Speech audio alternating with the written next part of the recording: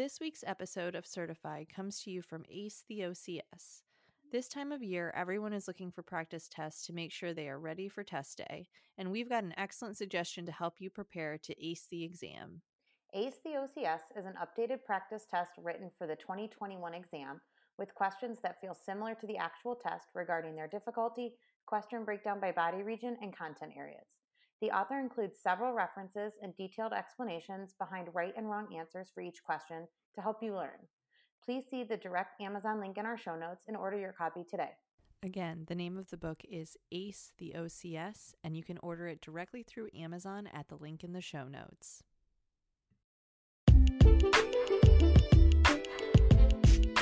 This is Certified, the OCS Prep Podcast. I'm Alexis. And I'm Amanda, and we're here to help you prepare for your OCS exam.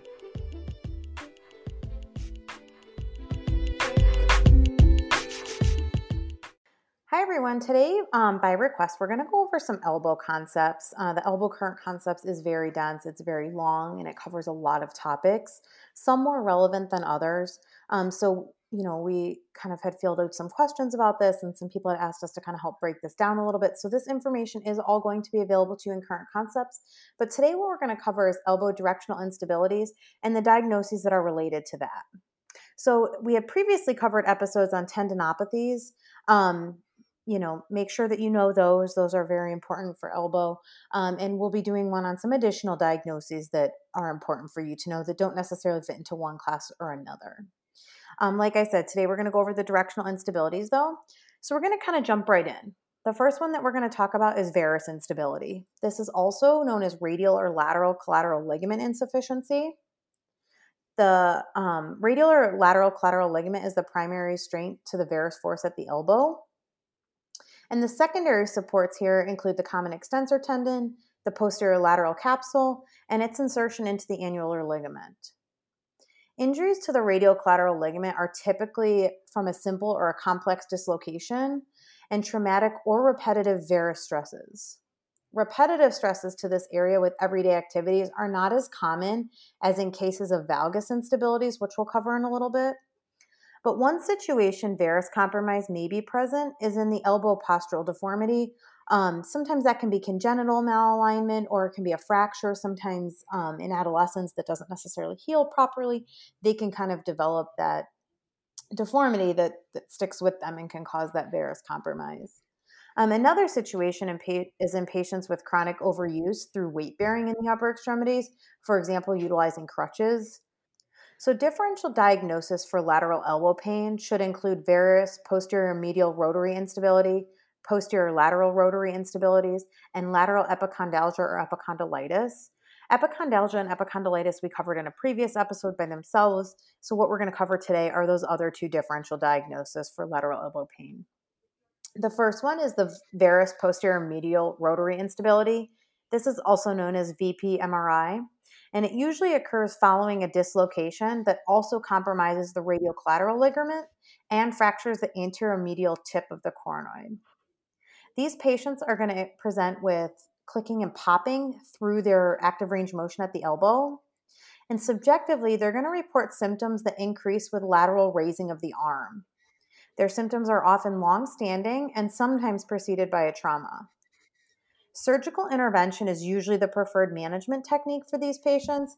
However, techniques are usually surgeon-specific, meaning there's not necessarily a standard approach or a cut-and-dry way to regain that stability once it's compromised. Generally, the post-operative rehabilitation for these folks should avoid shoulder abduction for the first 4 weeks. So again, that's the varus posterior medial rotary instability. What we're going to cover next is the posterior lateral rotary instability. This one's a little more common. It's known as PLRI, and it's the most common result of a radial collateral ligament injury. This injury typically happens in a pattern of combined valgus stress and supination with an axial compression, and it produces the rotation at that humeral ulnar joint. Symptoms can be vague and nonspecific in cases of PLRI. However, they're going to have that vague elbow pain and lateral elbow discomfort. They may have a clicking or snapping or a clunking that's worse with supination. And occasionally these patients will report a sensation of giving way of the elbow when it's loaded in a flexed position in a supinated forearm. So for example, when they go to pick something up, or if they put their arm out and someone hands them something heavy where they're supinated and flexed, they may have that sensation of giving way. If they report something like that, you're going to want to be thinking about the posterior lateral rotary instability. Your differential diagnosis here is going to be broad because their symptoms are going to be somewhat vast and vague in terms of pain.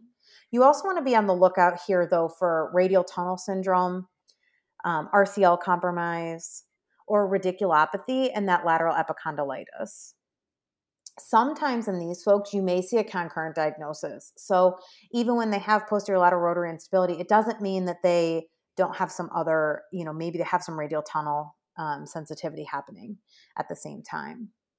Special tests to include during your physical exam for these folks include the lateral pivot shift test of the elbow, the push-up sign, the chair sign, and the press-up maneuver.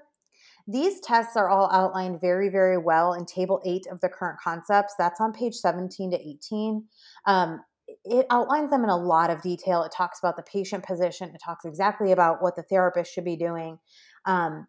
It can get a little clunky in terms of talking about it in a podcast episode. So I would be aware of them. If you're really unfamiliar with them, just review that chart, that Table 8 in the elbow current concepts, and that'll give you a little better idea. I think sometimes seeing a picture or reading it for yourself is a little easier than me just giving you vague descriptors. So non-operative management of PLRI is a little bit vague. The protocols for this are not well established in the research. Essentially, though, range locking braces show some effectiveness for 4 to 6 weeks because that's going to allow for protective healing of those structures. The current school of thought is to provide proximal strength and movement retraining to avoid unnecessary loading to the injured structures, which includes avoiding shoulder abduction and internal rotation, combined with elbow flexion and extension, which is going to create an increase in the varus forces. So a lot of it is just more or less understanding the mechanics there and making sure that you're not putting them in a position to compromise those tissues more so than doing a specific set of exercises or activities. Operative management for these folks. There are techniques utilized for both arthroscopic and open approaches. I think some of that is surgeon specific or surgeon training. There's no reported statistical difference in the outcomes. The first 2 weeks post-operatively include range of motion restrictions, usually in a splint or a range locking brace. Range of motion restrictions, especially into extension and supination, can remain limited for up to 6 weeks. However, over 2 to 6 weeks, proximal strengthening is allowed. Brace is usually discharged for these folks around 8 to 10 weeks post-op. Strengthening cannot begin until 10 weeks post-op. So even if they get rid of their brace closer to that 8-week mark, you're not really cleared to begin strengthening in most cases till 10 weeks. The patient is going to be cleared for return to sport activities anywhere from 4 to 9 months, depending on the surgeon, their progress, and the level of activity they're hoping to return to. Essentially, how competitive are they trying to get? So again, that kind of outlines your varus instabilities and the important things to note. A couple differential diagnoses there. Again, special tests for posterior lateral rotary instability. You're going to find those on page 8 of your, or table 8, page 17 to 18 of the elbow current concepts. So what we're going to move into next are valgus instabilities. I think these are something probably a lot of us are a little bit more common with, especially if you're working with a sport population. But instability in this direction occurs in response to excessive valgus force beyond the tensile restraint of the ligament. And here we're talking about the ulnar or the medial collateral ligament. Injury can either be acute or insidious in onset. And if the symptoms begin acutely, the mechanism of injury is typically a fall in an outstretched hand, or that Fuchs injury. As with a lot of injuries that occur gradually and insidiously, the mechanism is often overuse. Overhead athletes are most commonly affected due to how repetitive their activities typically occur and the high production of tensile forces throughout the overhead throwing phase. So an ulnar collateral ligament strain is greatest during the cocking and the late cocking to the acceleration phase of throwing. Elbow valgus stresses increase with increased shoulder external rotation, and they decrease with greater degrees of elbow flexion during the ball release. So the anterior portion of the ulnar collateral ligament is at the most risk for compromise There's different bundles and different portions of it. I don't know how crucial it is to know all of the different sections of the ulnar collateral ligament, but just know that the anterior portion is at the most risk for compromise. Patient presentation for these folks. Patients will experience median elbow pain that's often aggravated by throwing. In traumatic cases, patients may report hearing or feeling a pop at the elbow with associated tenderness over the medial aspect of the elbow. A formal diagnosis is done through imaging, typically an x-ray where the patient is positioned in supine. They're going to be in full shoulder external rotation and pronation. And there's going to be, the radiologist will assess for any gapping at the medial joint line, which would indicate ligament compromise. If injury is more involved, to include an avulsion fracture, ossification within the ligament, or loose bodies, those may or may not show up on plain film x-ray, so an MRI may be necessary. If there's some concern about how significant the UCL injury is, an MRI can also be useful in staging. I don't know clinically how much that's seen. I'm sure with high-level athletes and competitive athletes, you probably see it a little bit more. I'm not sure clinically day-to-day how much we're seeing MRI use for staging of UCLs, but just know that it's an option. The physical exam. Differential diagnosis for ulnar collateral ligament injury should include medial tendinopathy, valgus extension overload syndrome, radiocapitular overload syndrome, elbow osteoarthritis, and ulnar neuritis. So the feelings of instability may be greater when the patient is asked to pronate compared to supinate. So making sure that you're doing a thorough range of motion assessment is important, including pronation and supination. You want to make sure you're including your screening test for tendinopathy to make sure you're not missing that. An upper limb tension and neural provocative signs should be included if the patient's symptoms may lead you to believe that there's neural issues. The special tests specifically for ulnar collateral ligament injury include the moving valgus stress test, the milking test, the valgus stress test. Again, these are outlined in a lot of detail in Current Concepts. That's table 11 on page 23. I would encourage you to read that because it gives a really detailed description of the patient position, what the therapist needs to be doing, and exactly what indicates a positive test. Different tests, sometimes it's pain, sometimes it's gapping, sometimes it's reproduction of symptoms, whatever the case may be, they're outlined very well there. So the first differential diagnosis we're going to touch on here in this episode is valgus extension overload syndrome. This is also known as posterior medial impingement with ulnohumeral compression. So essentially, this is compression of the olecranon of the ulna against the humerus with a valgus stress that generates a posterior medial impingement. This condition is commonly seen in individuals who undergo force at the elbow into hyperextension in a repetitive nature. So this can occur with or without a UCL injury or insufficiency.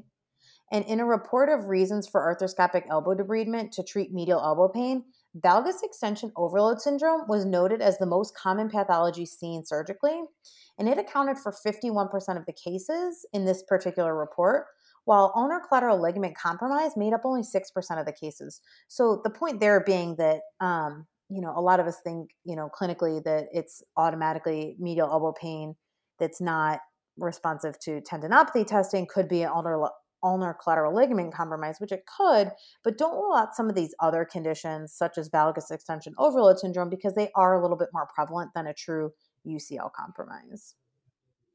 These patients are going to present with tenderness to the posterior medial olecranon, limitation in passive elbow flexion range of motion, and pain with passive range of motion when they're pronated and the elbow extension are combined with a valgus force.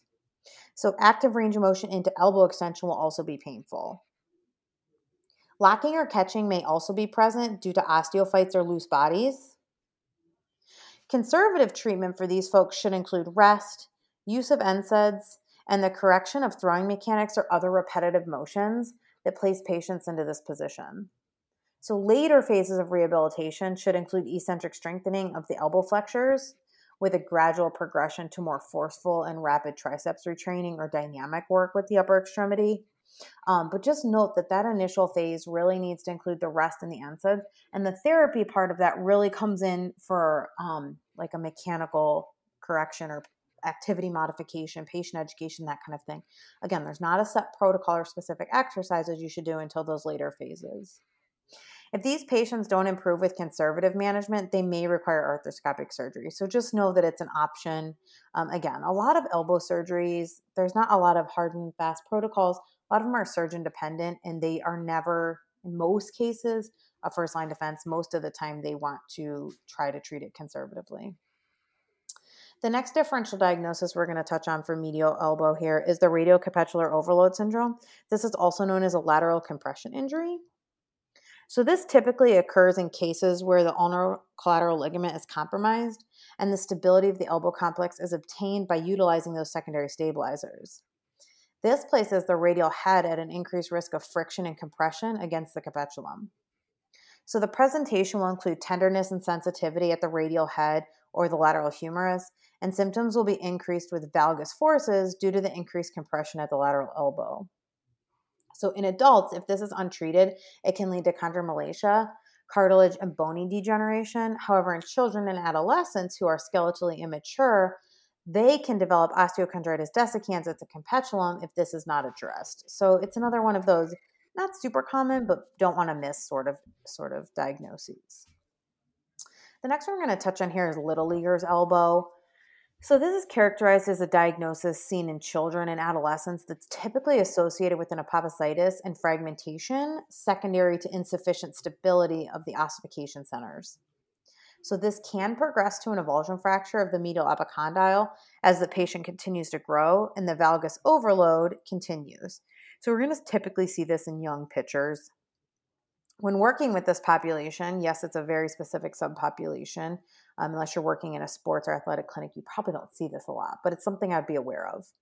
It's important to recognize that the number of pitches thrown has been shown to be the most significant risk factor for developing this type of elbow injury. Managing these injuries in this population requires rest from throwing and any repetitive motions and a very gradual return to sport with a limited number of pitches per game. It's also suggested that increasing the emphasis and practice on pitch types that require less skill can possibly limit injury, but more specific research is needed on this specific recommendation.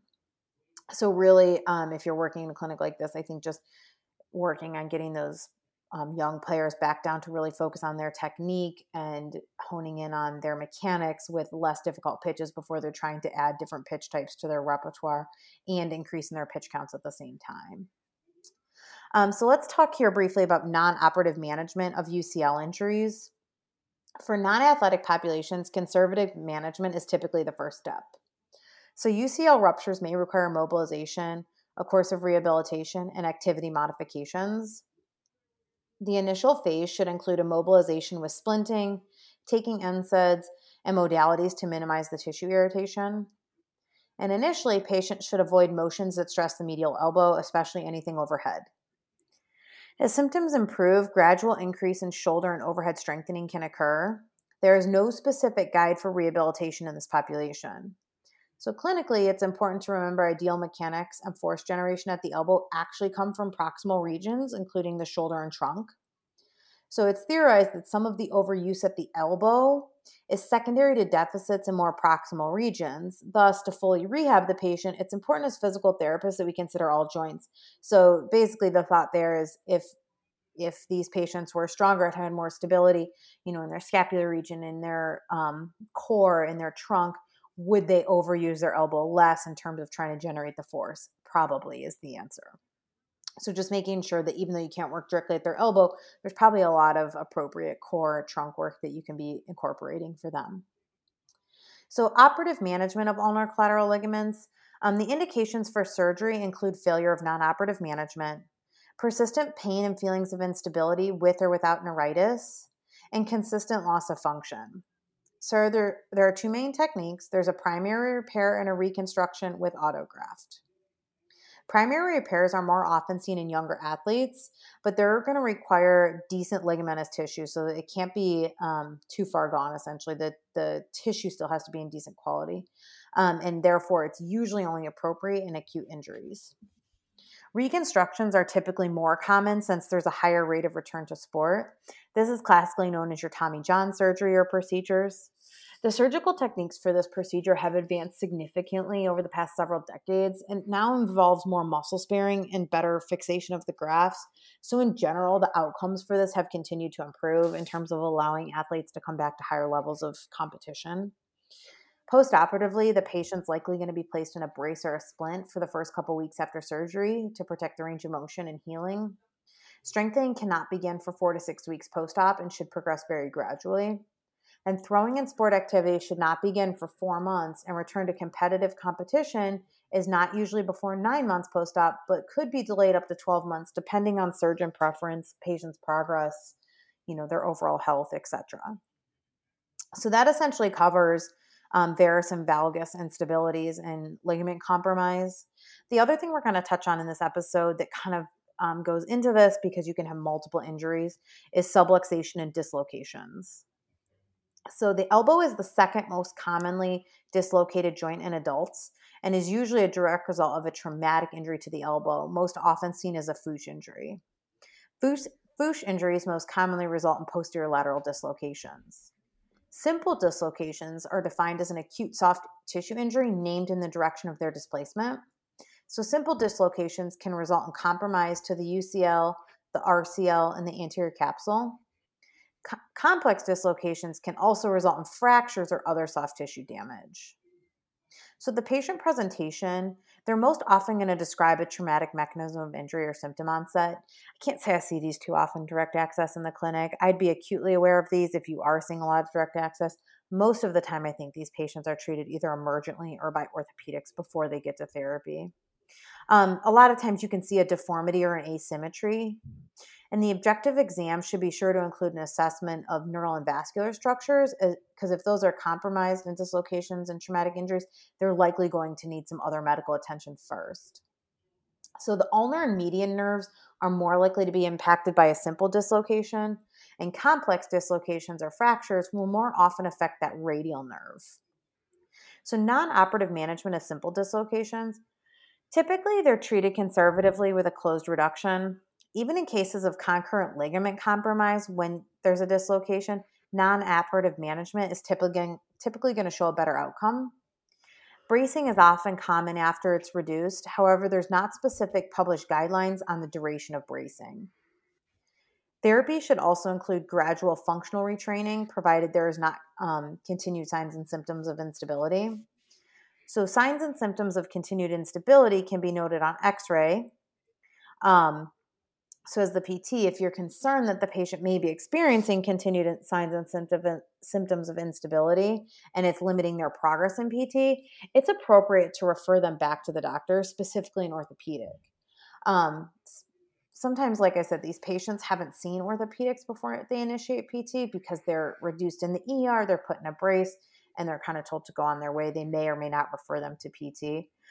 Further injury or further signs of more chronic instability is not always screened for or addressed in the ER. So if they're not tolerating that gradual functional retraining, you want to make sure to send them back to make sure they don't have some more significant instability that needs addressed.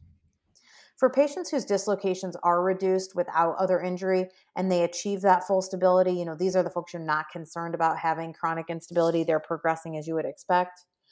They may be more comfortable with the use of a sling. However, range of motion exercises should begin immediately to prevent that stiffness.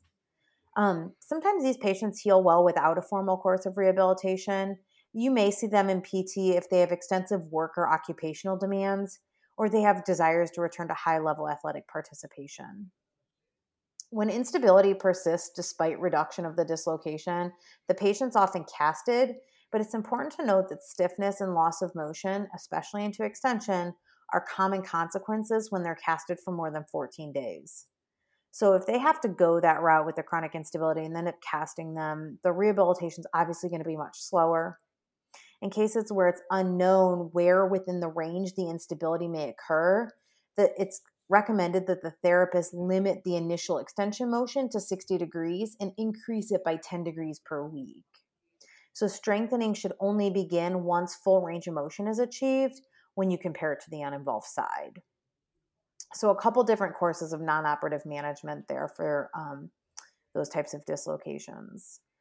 So, operative management of simple dislocations. So, surgery is going to be indicated if the dislocation becomes recurrent, or if the median nerve becomes entrapped in the joint, or if instability becomes persistent.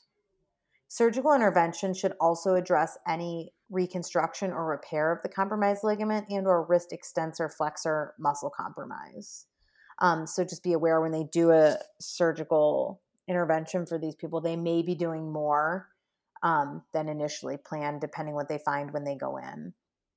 These patients are typically going to be braced for a period of time postoperatively to protect surgically repaired structures, but this timeline may vary based on surgical procedure performed and surgeon guidelines, but it can last for up to 6 weeks. Range of motion can begin 7 to 10 days after surgery, but the PT must be sure to minimize to protect the healing structures. And the goal with the range of motion is to minimize stiffness from the immobilization. So you're not going crazy with range of motion. You just want to make sure you're combating kind of their prolonged immobilization risk. The greatest long-term risk of simple elbow dislocations is stiffness and limited range of motion into extension. I think clinically, when I do treat elbow issues, which isn't terribly often, but this is by far the biggest hurdle for them to get over, is to regain that extension range of motion. It's very stiff. It's often uncomfortable. Sometimes question whether or not there's a contracture. It can be very tough to get that extension range of motion back. They're also going to have the associated pain and strength deficits that go with prolonged immobilization. In these folks, though, after simple dislocations, it's important to note that they may see improvements for up to 18 months post-injury. So, you just have to educate them. It's going to be a slow process. You have to stay on it, kind of a thing. More complex elbow dislocations. We're just going to touch on this briefly. These injuries typically entail both a fracture and significant soft tissue injury, especially to the radial head in the coronoid process. These patients usually require surgical intervention, with the first priority being the fracture repair or fixation, and then they'll look at any kind of ligament repair or reconstruction. Sometimes it's not always in the same surgery.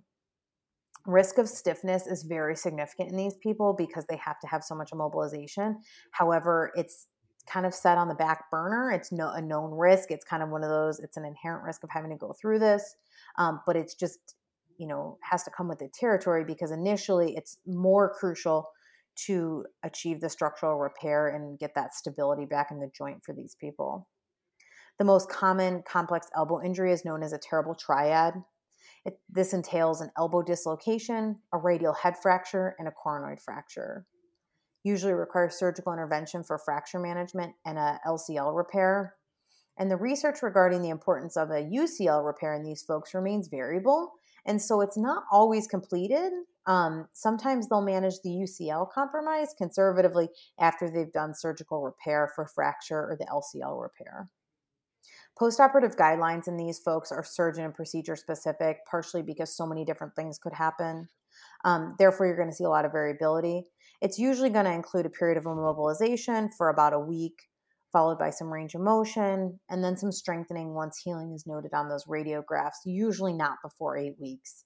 Not to say you won't see some variability in those post-op guidelines, but depending what they choose to do, if they're going to do it all in one procedure versus multiple, I think it can be very variable. So I don't know that you need to know any specific post-op protocol for complex elbow dislocations. Just be aware that you want to protect the healing tissues, and strengthening is probably not going to begin for at least 8 weeks. So that was kind of a lot of information about a few different elbow topics.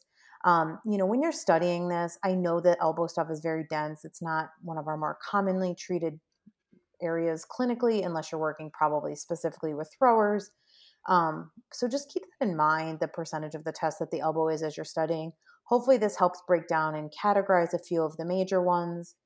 As always, if you have any questions, you can certainly send us an email. Alexis, do you have anything else you want to add on some of this elbow content? I don't think so. I think that was pretty good. Good. The one thing I will say is don't forget about your epicondylitis tendinopathy management diagnoses at the elbow.